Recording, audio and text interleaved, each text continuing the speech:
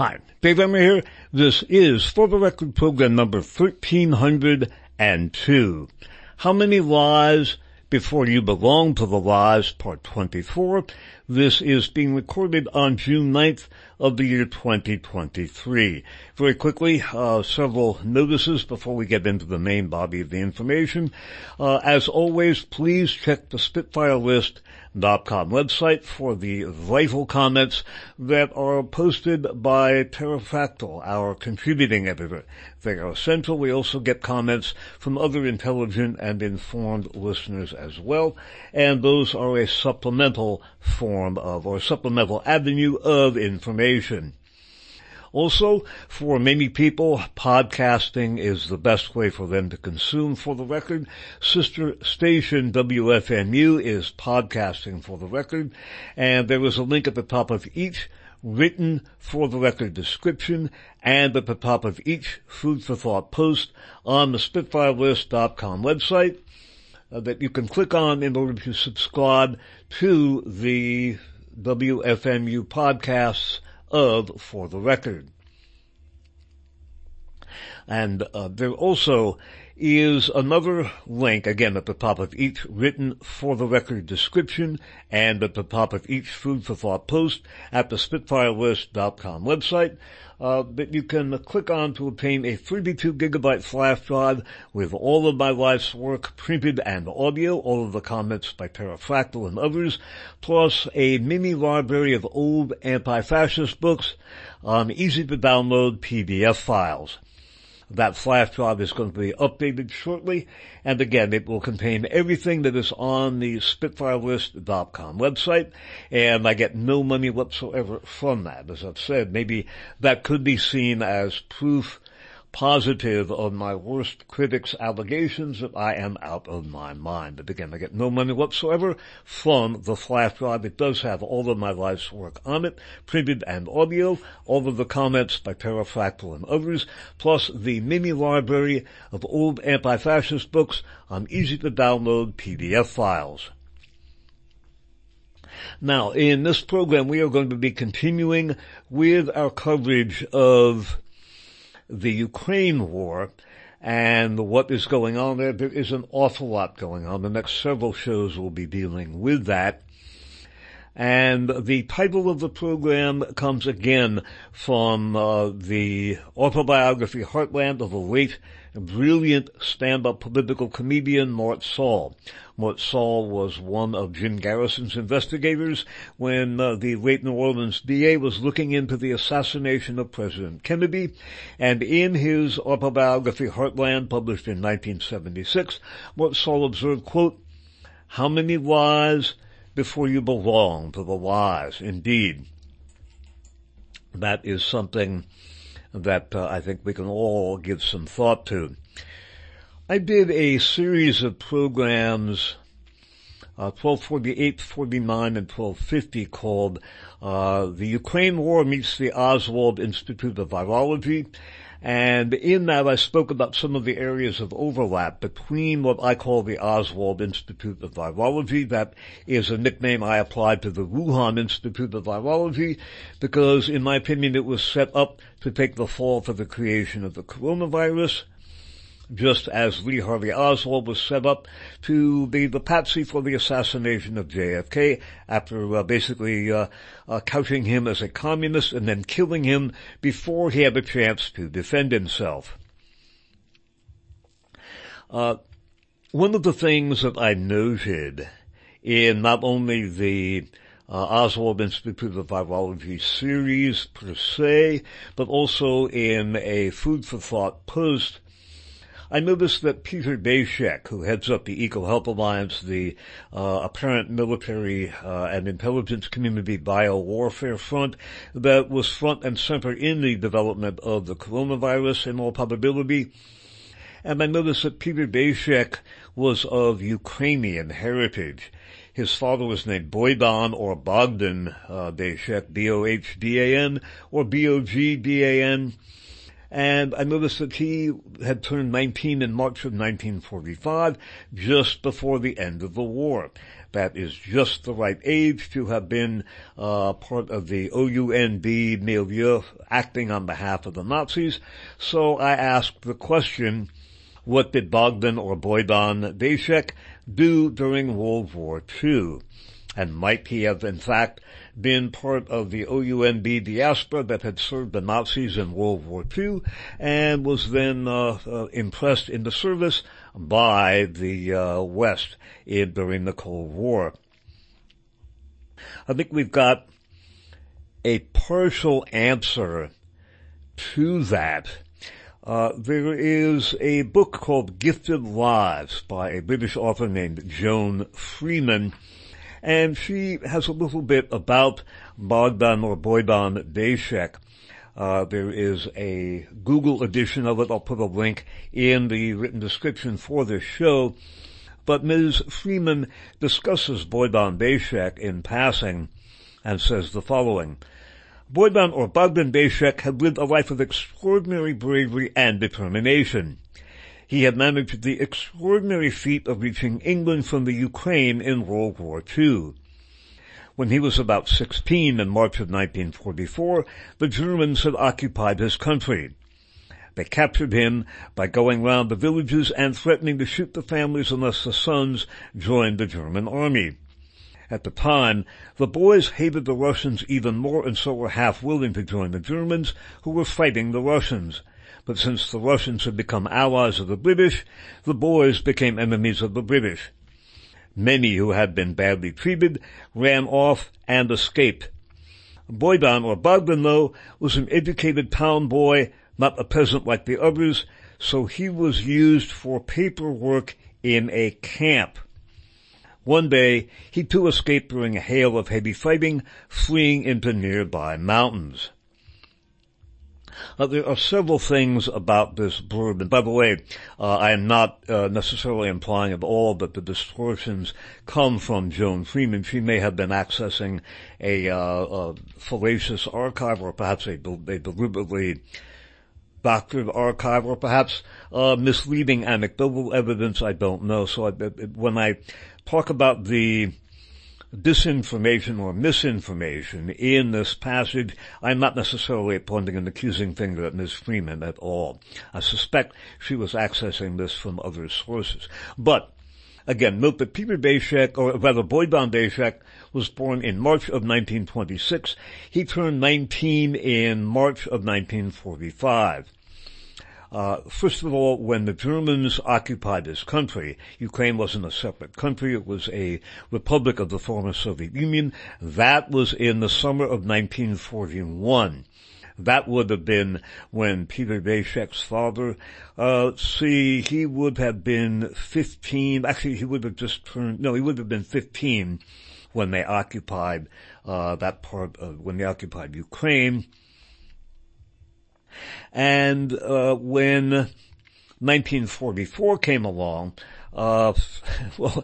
he was 18, and again, he was 19 in 1945. So, the Germans did not occupy Ukraine in March of 1944. He turned 18 in March of 1944. The Germans occupied Ukraine in 1941 during the summer. And also, with regard to Bogdan or Boydan Beshek, it doesn't say what camp he was in. There is a very cheesy book that I don't think is very credible. It alleges that Boydan Beshek was in the Ukrainian equivalent of the Nazi Party, and that he worked at a concentration camp in Ukraine called Janowska. I may be mispronouncing it, it's spelled Janowska. And that was a truly brutal camp outside of Lvov in Ukraine, which is in Galicia. Again, that is a generally not credible book. I'm not even going to discuss it at length, but I wondered about that allegation. It is not sourced, and by the same token, Ms. Freeman doesn't source where her information comes from either. Peter Beshek has been a user of Twitter, and there is an archive of some of Peter Beshek's tweets, and he was discussing where his father was from and his family is from, and they are from Lvov. That is the area in Galicia that was perhaps certainly the capital of the OUNB. Kiev obviously was the capital of Ukraine, but Galicia in western Ukraine, a part of Ukraine that has switched stewardship between Poland and the Austro-Hungarian Empire, then the Soviet Union. It is one of the epicenters of the OUNB, and since the family was from Lvov, Boydan Beshek was from Lvov, or Lviv, Lviv as it's called now, I think there is a good chance, a very good chance, that the camp at which Boydan Beshek was working was in fact Yanoska. And that was a brutal concentration camp. Again, we can't say for absolute sure, but since the family was from that area, and according to Ms. Freeman's information, he did paperwork in a camp, that suggests the strong possibility that the allegation that Boydan Beshek worked at Yanoska is accurate. Again, he was 19 when the war ended. He was 18 in 1944. When he turned 16, that would have been in 1942. One of the things to note about the OUNB diaspora, and that is that there is a worldwide Ukrainian fascist youth organization called PLAST, P-L-A-S-T. It is in many ways the equivalent of the Hitler Youth. However, this was global. And this was discussed at some length and in detail by Scott Ritter, a former Marine officer who did some heroic work debunking the notion that Saddam Hussein had weapons of mass destruction. He also has been one of the few critics of the Western launch war in Ukraine. True, Russia invaded, but that was after the OUNB successor organizations were installed in the destabilization of a democratically elected government under Viktor Yanukovych. And then not only a civil war against the ethnic and linguistic Russian minority in eastern Ukraine, but also an apparent start of a huge military campaign that was going to attack the Donetsk area. And also that was coincident with Volodymyr Zelensky's renunciation of the Budapest Accords. To make a long story short, he was angling to get nuclear weapons, and Ukraine not only had the fissionable material for a dirty bomb, but the vehicles for short-range delivery of nuclear weapons. And I also suspect that Russian intel was aware of the U.S. and Pentagon-financed biolabs in Ukraine, which also overlap the development of COVID and metabiota, as I have discussed in a number of programs. But in discussing PLAST, the Ukrainian fascist youth organization, it is not only global, but it was very, very active, very virulent in the Lvov area. That is where the Beshek family is from. In a post by Scott Ritter from November 14th of 2022 called Christia Freeland's Nazi Problem, Scott Ritter responds to a subscriber's criticism. This is discussing which at one point was defense minister, I think she's now finance minister of Ukraine, Christia Freeland. Her grandfather ran an OUNB newspaper for the Axis forces in World War II. And Christia Freeland, like many of the OUNB Nazi collaborators, was a member of PLAST. Scott Ritter notes. On the surface, membership in PLAST seems like a harmless enough activity. It is a mainstream scouting organization.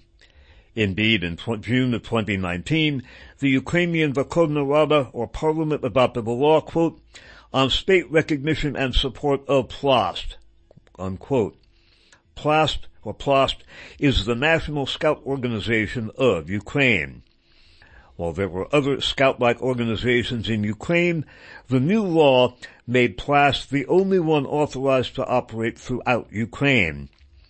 Quote, the purpose of the state recognition of PLAST is the institutional support of PLAST so that PLAST becomes accessible to every child and young person in Ukraine, while the PLAST movement is accessible to all children and youngsters who permanently reside outside of Ukraine. PLAST branches were ordered to be formed in every city, town, and village in Ukraine, and obliges all, quote, local self-government bodies, unquote, to incorporate PLAST into, again quoting, programs of local significance regarding children and young people. The Ukrainian PLAST organization was established in Lvov, that's where the Bedeshek family is from, in 1911 and 1912. Its purpose was to prepare its membership children for war, mainly through combat training and weapons handling. Both Stefan Bandera and Roman Shukevich, two notorious Ukrainian nationalists who fought alongside Nazi Germany, came up through the ranks of PLAST. Bandera and Shukevich drew upon PLAST to recruit the manpower they used to fill the ranks of the Roland and Nightingale battalions, which in 1939 swept into Poland under the operational control of Nazi Germany, where they carried out the systematic rape, torture, and murder of tens of thousands of Jews and Poles. PLAST veterans filled the ranks of a legion of Ukrainian youth who flocked to the Nazi cause throughout World War II and were responsible for some of the most horrific war crimes imaginable, including the murder of tens of thousands of Jews at Babi Yar in Ukraine and more than 100,000 Poles in Bohemia, Poland in 1943. PLAST venerates both Bandera and Shukevich as Ukrainian national heroes. To PLAST members, the red and black colors of the scarf Chrystia Freeland held in Toronto hold a special meaning. Ukrainian red blood spilled on Ukrainian black earth. Unquote. PLAST is to Ukrainian nationalists like the Hitler Youth was to German Nazis. It is an organization designed to brainwash the future generations of Ukrainian youth, whether in Ukraine or diaspora, on the white supremacist, ultra-nationalist dogma originated by its heroes, Stefan Bandera and Roman Shukevich. This modern Hitler Youth-like movement is now maintained by law in Ukrainian society. And again was founded in Lvov in 1911-1912. Lvov is where the Deshek family is from. Boydan Deshek was 19 in 1945. In 1944, he was 18. He was 16 in 1942. The Germans did not occupy Ukraine in 1944. They occupied Ukraine in 1941.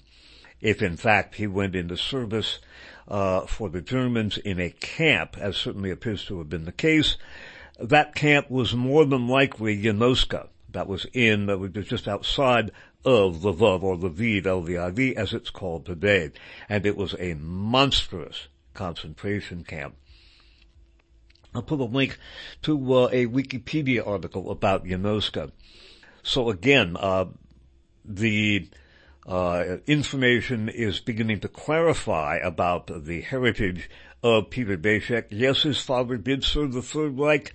Exactly when and where, to a certain extent, remains up in the air. The camp is not named by Ms. Freeman. The source naming it as Yanoska is generally cheesy and not sourced. But again, the family is from the Lvov area. Yanoska was a major camp just outside of Lvov. I think there is a strong possibility that Boydan Deshek did work at Yanoska, as is claimed. Again, it remains to be seen if that is absolutely the case, and it certainly would not be surprising if Boydan Deshek had been inculcated with the PLAST ideology. One of the outgrowths of the Ukraine war has been the incorporation of both Sweden and Finland into NATO. This has been heralded as a wonderful step, and officially both Finland and Sweden were, quote, neutral, unquote, during World War II. That really is not the case. Sweden, although officially neutral, gave aid to the Nazis, both in their conquest of Norway and in their invasion of the Soviet Union. They were also heavily involved with Nazi industry and Hermann Goering. We'll talk more about that. And Finland actually contributed thousands of fighters to the Axis cause, and part of the German invasion of the former Soviet Union in Operation Barbarossa was undertaken from Finland. And there was a Finnish Waffen-SS division, the Viking division, that shed a lot of blood in Operation Barbarossa. And as we'll see, the Finnish Air Force actually adopted the swastika logo even before it became the logo of the Luftwaffe in World War II. More about that later.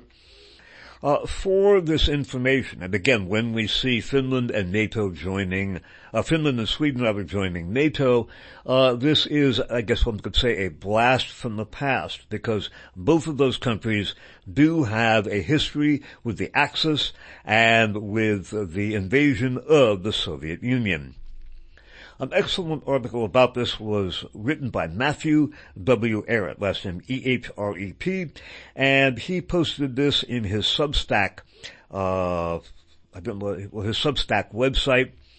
It's called Nazi Skeletons in Finland and Sweden's Closets by Matthew Ehret, April 5th, 2023. It is a very good and a very important article. Finland's official induction into NATO has been celebrated across the transatlantic technocracy sphere as a victory for democracy and freedom. Jens Stoltenberg gushed to his Finnish counterparts at the inaugural ceremony that, quote, "Finland is safer and NATO is stronger with Finland as an ally. Your forces are substantial and highly capable. Your resilience is second to none, and for many years troops from Finland and NATO countries have worked side by side as partners. From today, we stand together as allies." But how true are these statements? While Finland likes to celebrate the fact that their 1941-1944 war with Russia had nothing to do with World War II, but was simply a defensive alliance with Germany against the evil Soviet Union, and while Sweden likes to celebrate the fact that it remained neutral during World War II, the facts tell a very different story. Not only did both nations play aggressive roles in the war against the Soviet Union during Operation Barbarossa and beyond, but both nations also provided vast loans and other economic support from 1940 until 1945. On a purely military level, quote, neutral, unquote, Sweden, led by King Gustav V and Social Democrat Prime Minister Per Albin Hansson, H-E-N-N-S-O-N, ensured that their territories were made available to the Nazis during the Battle of Narvik in 1940 that resulted in the fall of Norway. When Operation Barbarossa was launched a year later, Germany was permitted to use Swedish territory, rail and communication networks to invade the Soviet Union via Finland. German soldiers and battle equipment were carried from Oslo to Hasparanda in northern Sweden in preparation for assaults on Russia. On the economic front, 37% of Swedish exports throughout the war went to Germany, which included 10 million tons of iron ore per year, as well as the largest production of ball bearings, vital for the Nazi war machine, which were exported via harbors in Nazi-occupied Norway. The pro-fascist von Rosen family played one of the most instrumental roles in promoting Nazi ideology in Sweden, with Erich von Rosen co-founding the National Socialist Party of Sweden and providing access to the upper crust of Swedish nobility to the German High Command during the 1920s and 1930s. Additionally, Count Hugo von Rosen acted as director of the U.S. branch of the Swedish Enskildebank and SKF Bearings, which managed the flow of funds and ball bearings made in Philadelphia to the Wehrmacht throughout the war. By the way, we talked about SKF and the Enskildebank in For the Record 1180. Continuing. Historian Douglas MacDonald wrote, SKF's ball bearings were absolutely essential to the Nazis. The Luftwaffe could not fly without ball bearings, and tanks and armored cars could not roll without them. Nazi guns, bomb sights, generators and engines, ventilating systems, U-boats, railroads, mining machinery, and communications devices could not work without ball bearings. In fact, the Nazis could not have fought the Second World War if Wallenberg's SKF had not supplied them with all the ball bearings they needed, unquote. Again, we spoke about that in For the Record 1180. Hugo was Hermann Goering's second cousin by marriage, and his cousin Erich will play an important role in this story shortly. In the next section of Matthew Ehret's article, Finland's Nazi Heritage Reviewed. Unlike Sweden, Finland never tried to feign neutrality, and in that sense can at least be applauded for avoiding the hypocrisy of their Swedish cousins. Sharing a 1,340-kilometer border with Russia, which includes an area within 40 kilometers of striking distance from today's St. Petersburg, Finland was a high-value piece of real estate for the Nazis.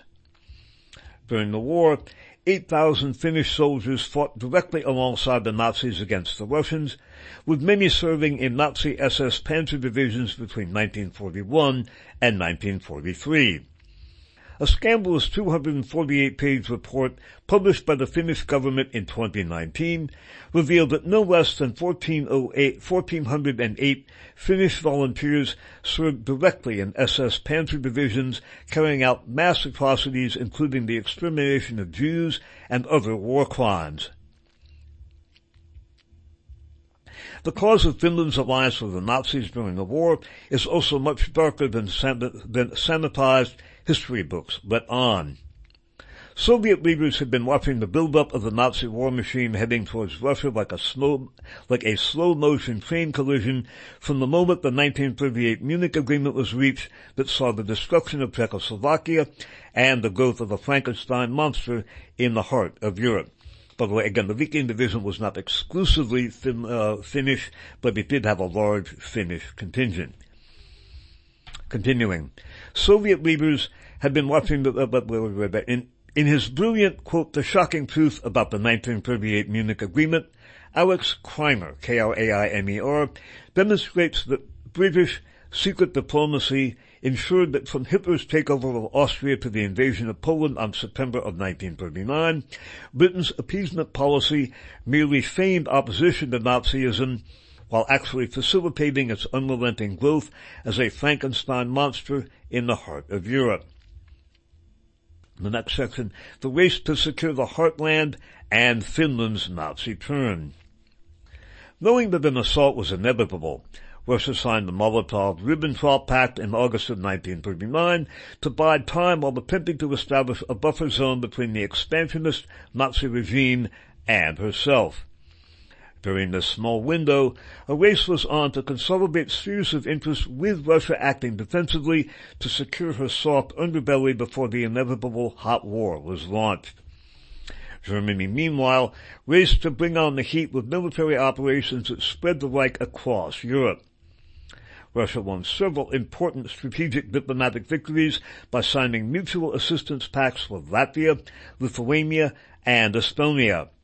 However, Finland, under the control of Field Marshal Carl Gustav Mannerheim and Prime Minister Risto Ryti, R-Y-T-I, rejected Russia's offer.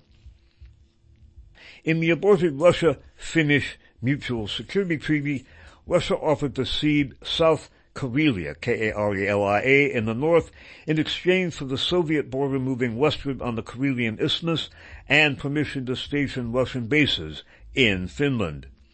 The pro-German government of Ryti and Mannerheim had publicly been cozying up to the Germans during the 1930s, and much of Finland's aristocracy had entertained delusional visions of expansionism along with their Swedish pro-Nazi counterparts, believing that a major part of northwestern Russia, called East Karelia, apparently contained a, quote, pure, unquote, Nordic people, untainted by both Slavic and Scandinavian blood. Finland's rejection of the cooperation agreement resulted in Russia's November 1939 decision to invade, resulting in the loss of 20,000 Finnish soldiers, 11% of her territory, representing a third of her economic potential, and a burnt ego. This 4-month winter war, unquote, ended by March of 1940 with a reduced and humiliated Finland aching for revenge. Field Marshal Mannerheim and Prime Minister Ryti were devout believers in the Greater Finland myth, with Mannerheim proclaiming loudly to his soldiers on the eve of Finland's agreement to join hands with the Nazis that, quote, in 1918 during the War of Liberation against Russia, I stated to the Finnish and Vienna Karelians that I would not set my sword in my scabbard before Finland and East Karelia would be free, unquote. It may be pronounced Karelia, I don't know. I've never heard it spoken aloud. This speech made it difficult to maintain the notion that Finland's alliance with the Nazis was simply, quote, defensive, unquote.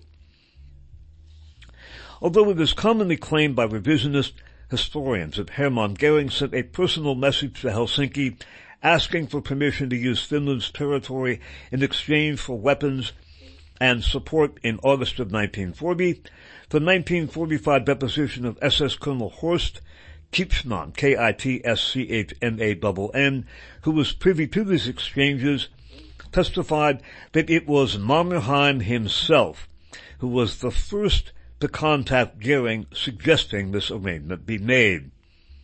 Documented in Henrik Lundy's Finland's War of Choice, Kitschmann testified, quote, in the course of those conversations, von Albedil, Albedil,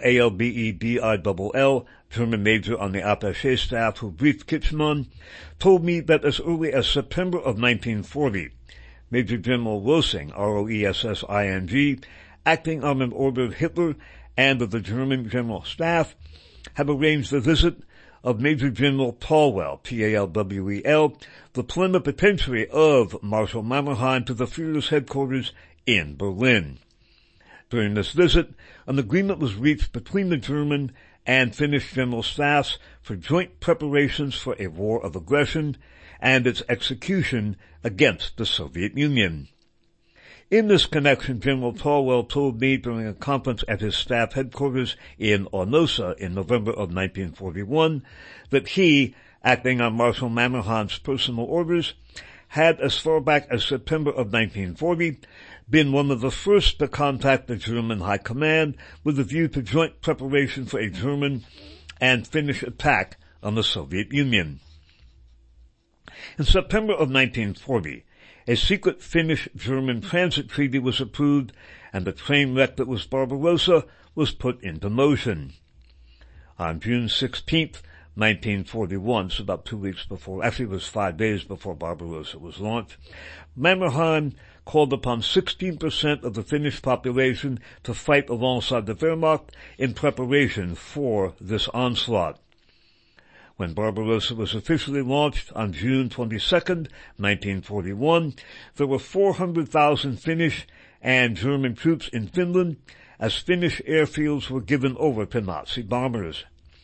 Mannerheim's pact with the devil resulted in early wins as his dream of a, quote, Greater Finland, unquote, had finally come alive with vast territories from Murmansk to Lake Onegaya falling to Finnish occupation throughout 1941 to 1944.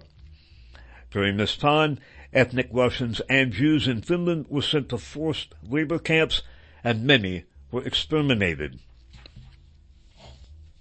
The 2019 Finnish report stated, quote, the subunits and men of SS Division Viking engaged during the march into the Soviet Union and the drive through Ukraine and the Caucasus were involved in numerous atrocities. The diaries and recollections by the Finnish volunteers show that practically everyone among them must from the very beginning have been aware of the atrocities and massacres. And again, reinforcing the timeline and discussed with Boyd von Daszak, note the following.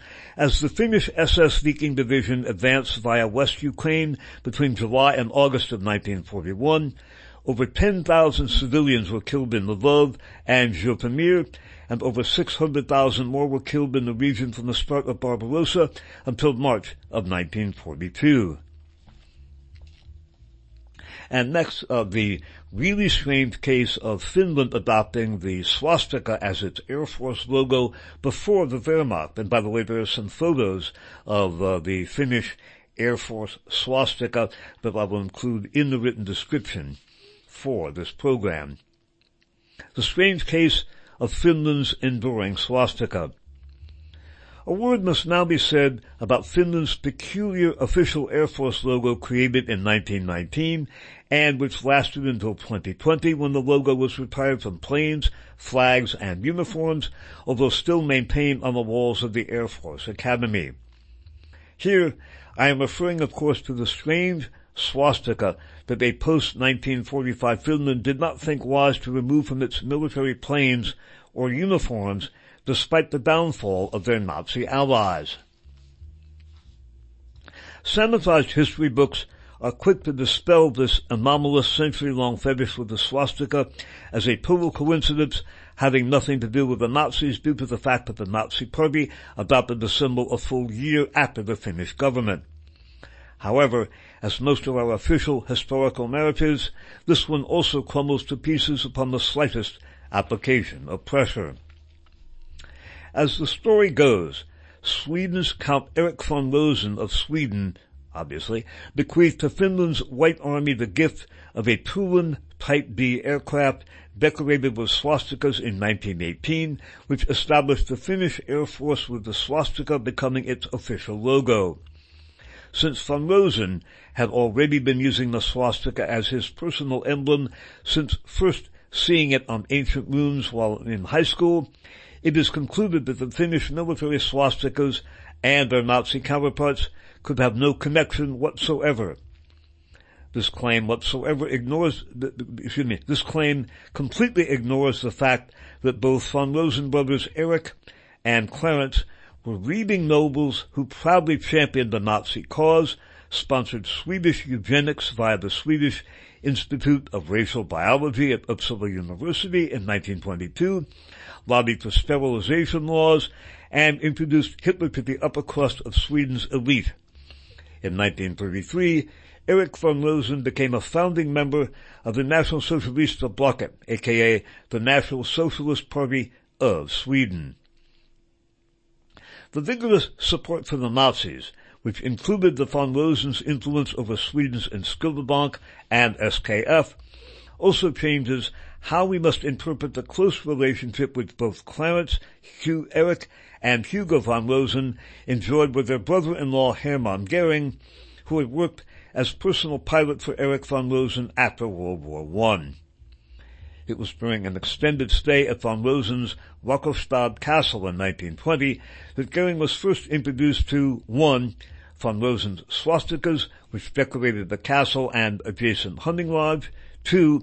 Von Rosen's passion for nature conservation, which Goering shared, later becoming the first Nazi-right Minister of Forestry and Conservatism in the 1930s, and 3. Erik von Rosen's sister-in-law, Karin von Kanzow, K-A-N-T-Z-O-W, who soon became Goering's wife and dubbed by Hitler First Lady of the Nazi Party, unquote. Erik and Clarence von Rosen had been followers of an occult sect called Ariosophism, led by a mythic, rune-obsessed poet named Guido von List, who simply took Madame Blavatsky's theosophy and infused an Aryan social superiority twist with a heightened focus on Wotan myths. In this sect, the swastika and other rune symbols like the Othala rune, the Elas life rune, Sig runes later used by the SS, and Wolfsangel were treated as sacred images endowed with magic power. The Azov units use the Wolfsangel in contemporary Ukrainian military. Continuing, Guido von List had organized his sect into an inner and outer core with the, quote, elect, unquote, learning a secret interpretation of the runes under an elite occult society called the High Armanen Order, where von List himself served as Grand Master. This racist occult Aryanism, with its theosophical aim to infuse Hindu and Buddhist mysticism into a new, post-Christian age, became an extremely popular phenomenon among the noble families of Europe during this period.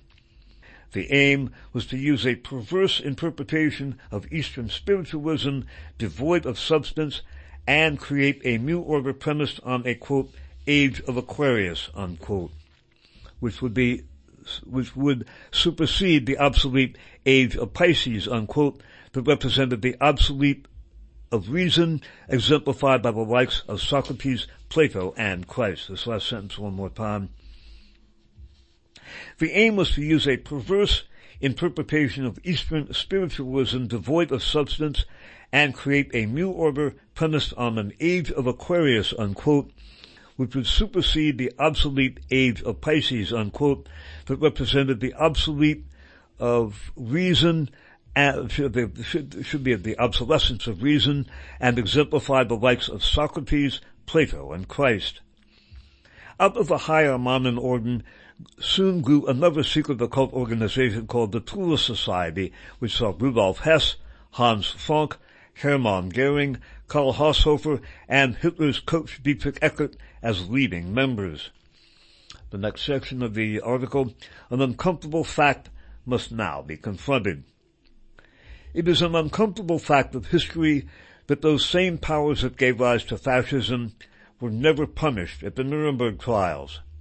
Those Wall Street industrialists and financiers that supplied Germany with funding and supplies before and during the war were not punished, nor were the British financiers at the Bank of England who ensured that Nazi coffers would be replete with confiscated loot from Austria, Czechoslovakia, or Poland. The post-war age not only saw a vast reorganization of fascist killers in the form of the CIA, NATO-managed Operation Gladio, and we know that Alan Dulles directly oversaw the reactivation of Hitler's intelligence chief Reinhard Gehlen into the command structure of West German intelligence, along with his entire network. Ukrainian Nazis like Stefan Bandera and Mykola Lebed were promptly absorbed into the same apparatus, with Bandera working with Gehlen from 1956 to his death in 1959, while Lebed was absorbed into American intelligence running a CIA front organization called Prologue. As Cynthia Chung recently outlined in her Sleepwalking into Fascism, that no less than 10 high-level Nazis enjoyed vast power within NATO's command structure during the dark years of Operation Gladio. Cynthia writes, quote, from 1957 to 1983, NATO had at least one, if not several, high-ranking, quote, former, unquote, Nazis in full command of multiple departments within NATO. The position of NATO Commander and Chief of Allied Forces Central Europe, CINCENT Commander-in-Chief Allied Forces Central Europe, or AFCENT, was a position that was filled solely by, quote, former, unquote, Nazis for 16 straight years, from 1967 to 1983. We took a look at some of those people who were actually meeting with the American Joint Chiefs of Staff on the afternoon of November 22nd, 1963, as President Kennedy was getting his brains blown all over Dealey Plaza. Continuing. During these years, not only did Gladio stay-behinds arrange a scheme of terrorism against the general population of Europe using nominally, quote, Marxist, unquote, front groups, or carrying out hits of high-value targets like Dag Hammarskjöld, Enrico Mattei, Aldo Moro, or Alfred Herrhausen when needed. Statesmen who did not play by the rules of the great game were sadly not long for this world. NATO's self-professed image as a harbinger of the, quote, liberal rules-based international order, unquote, is more than a little superficial. One more time. NATO's self-professed image as a harbinger of the, quote, liberal rules-based international order, unquote, is more than a little superficial when considering the Nazi-liberal alliances which many NATO files at the Atlantic Council may wish were forgotten.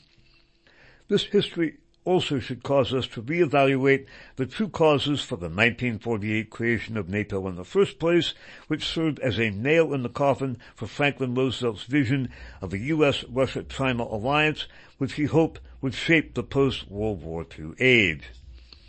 NATO's growth around Russia's perimeter since 1998, and the NATO-led mass atrocities of bombings in Bosnia, Afghanistan, and Libya should also be reevaluated with this Nazi pedigree in mind.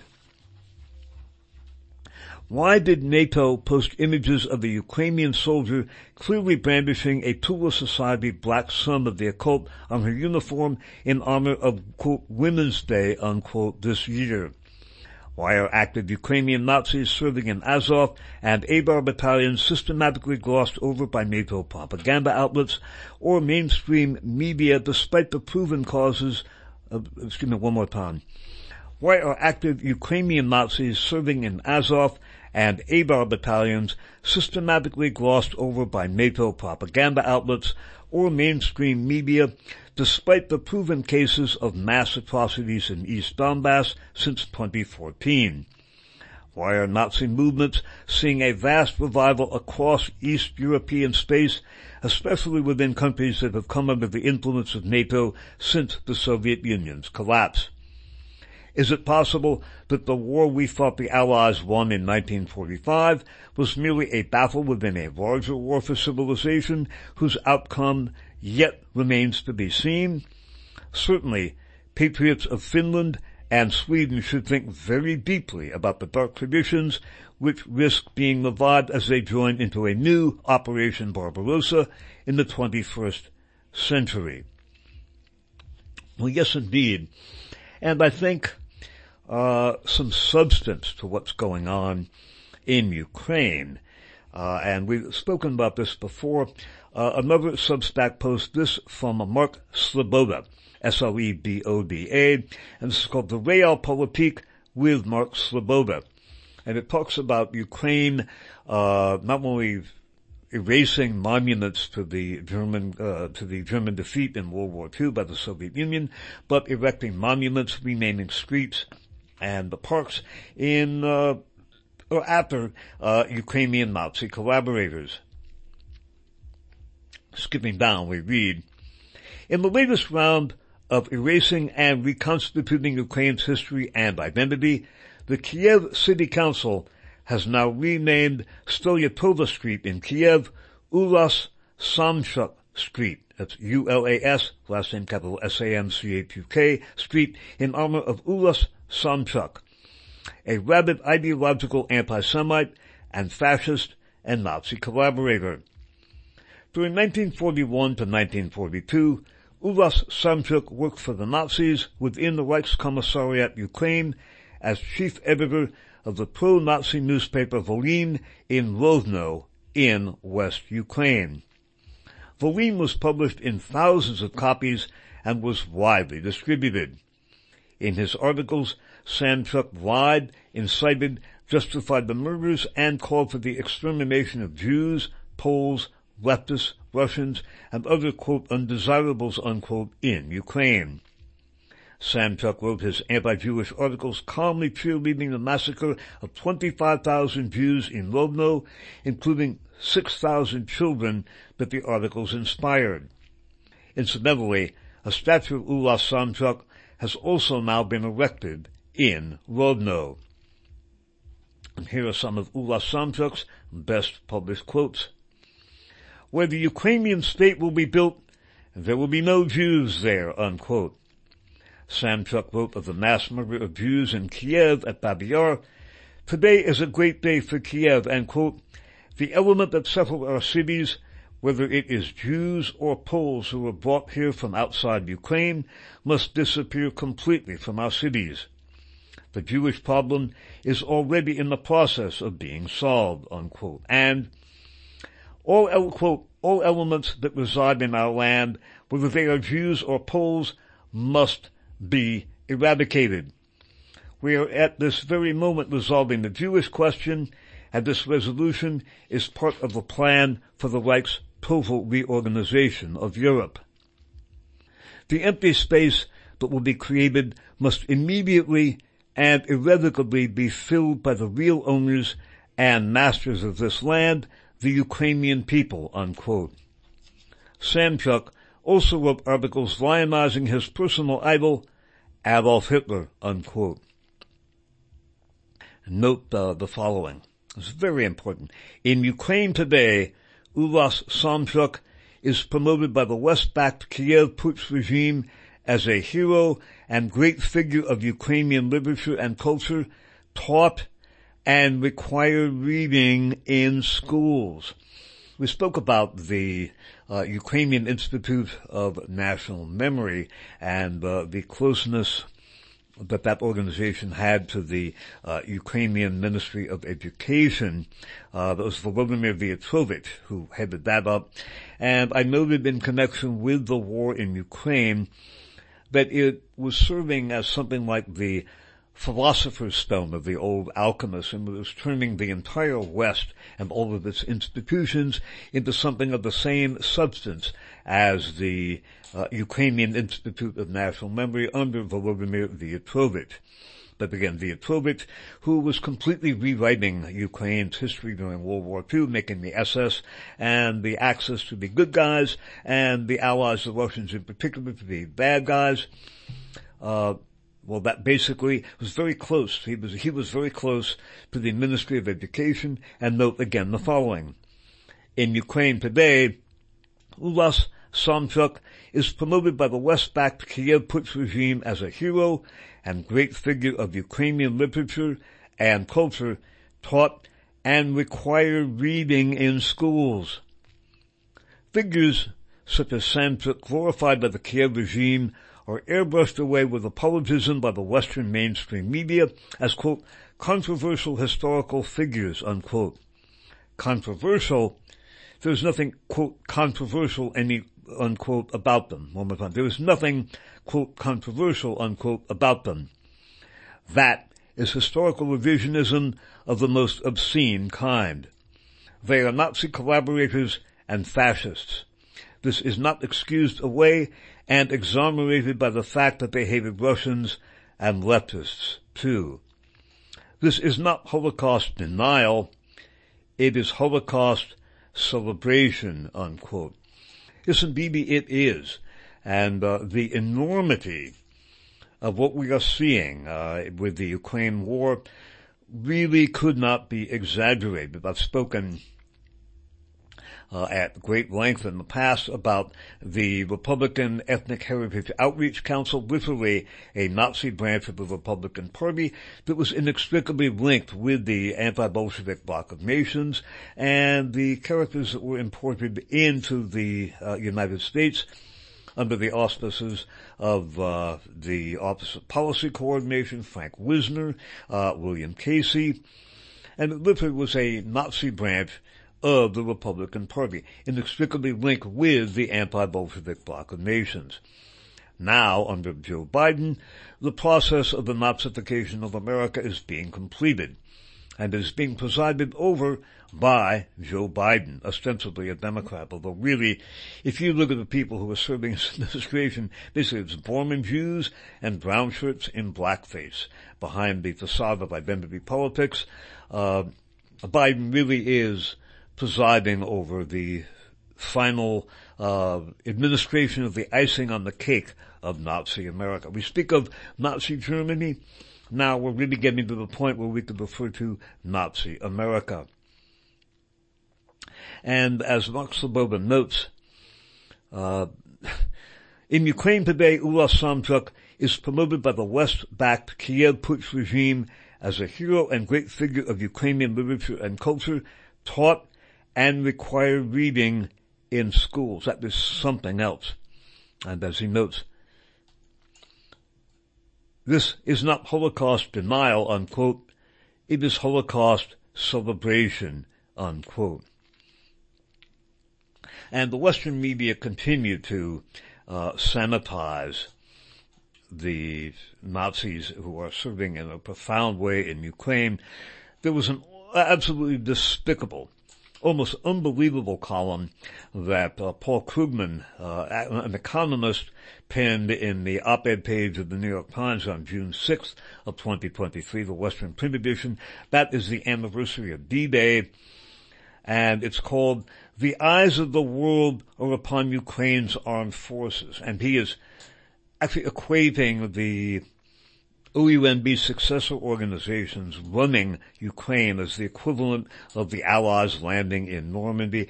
It is an absolutely disgraceful, disgusting column, and it's a new low for Paul Krugman. I'm not going to read you the column. I'll put a link in the written description for the article. And then if you are on a weight loss program, I recommend reading it because you won't be able to keep anything down. Another New York Times apologia, also in their June 6, 2023 Western print edition. This one by Thomas Gibbons Neff, a former Marine. Kiev walks fine line as fighters embrace use of Nazi symbols. And again, it is really a sort of Orwellian doublespeak. And again, you can read that if you want. It again is very good for weight reduction. You read that, you won't be able to keep very much down. And another New York Times article, May 27th of 2023, by Valerie Hopkins. Far-right Russian militias aiding Kiev's army make for worrisome ally. Worrisome ally? Well, gee, why?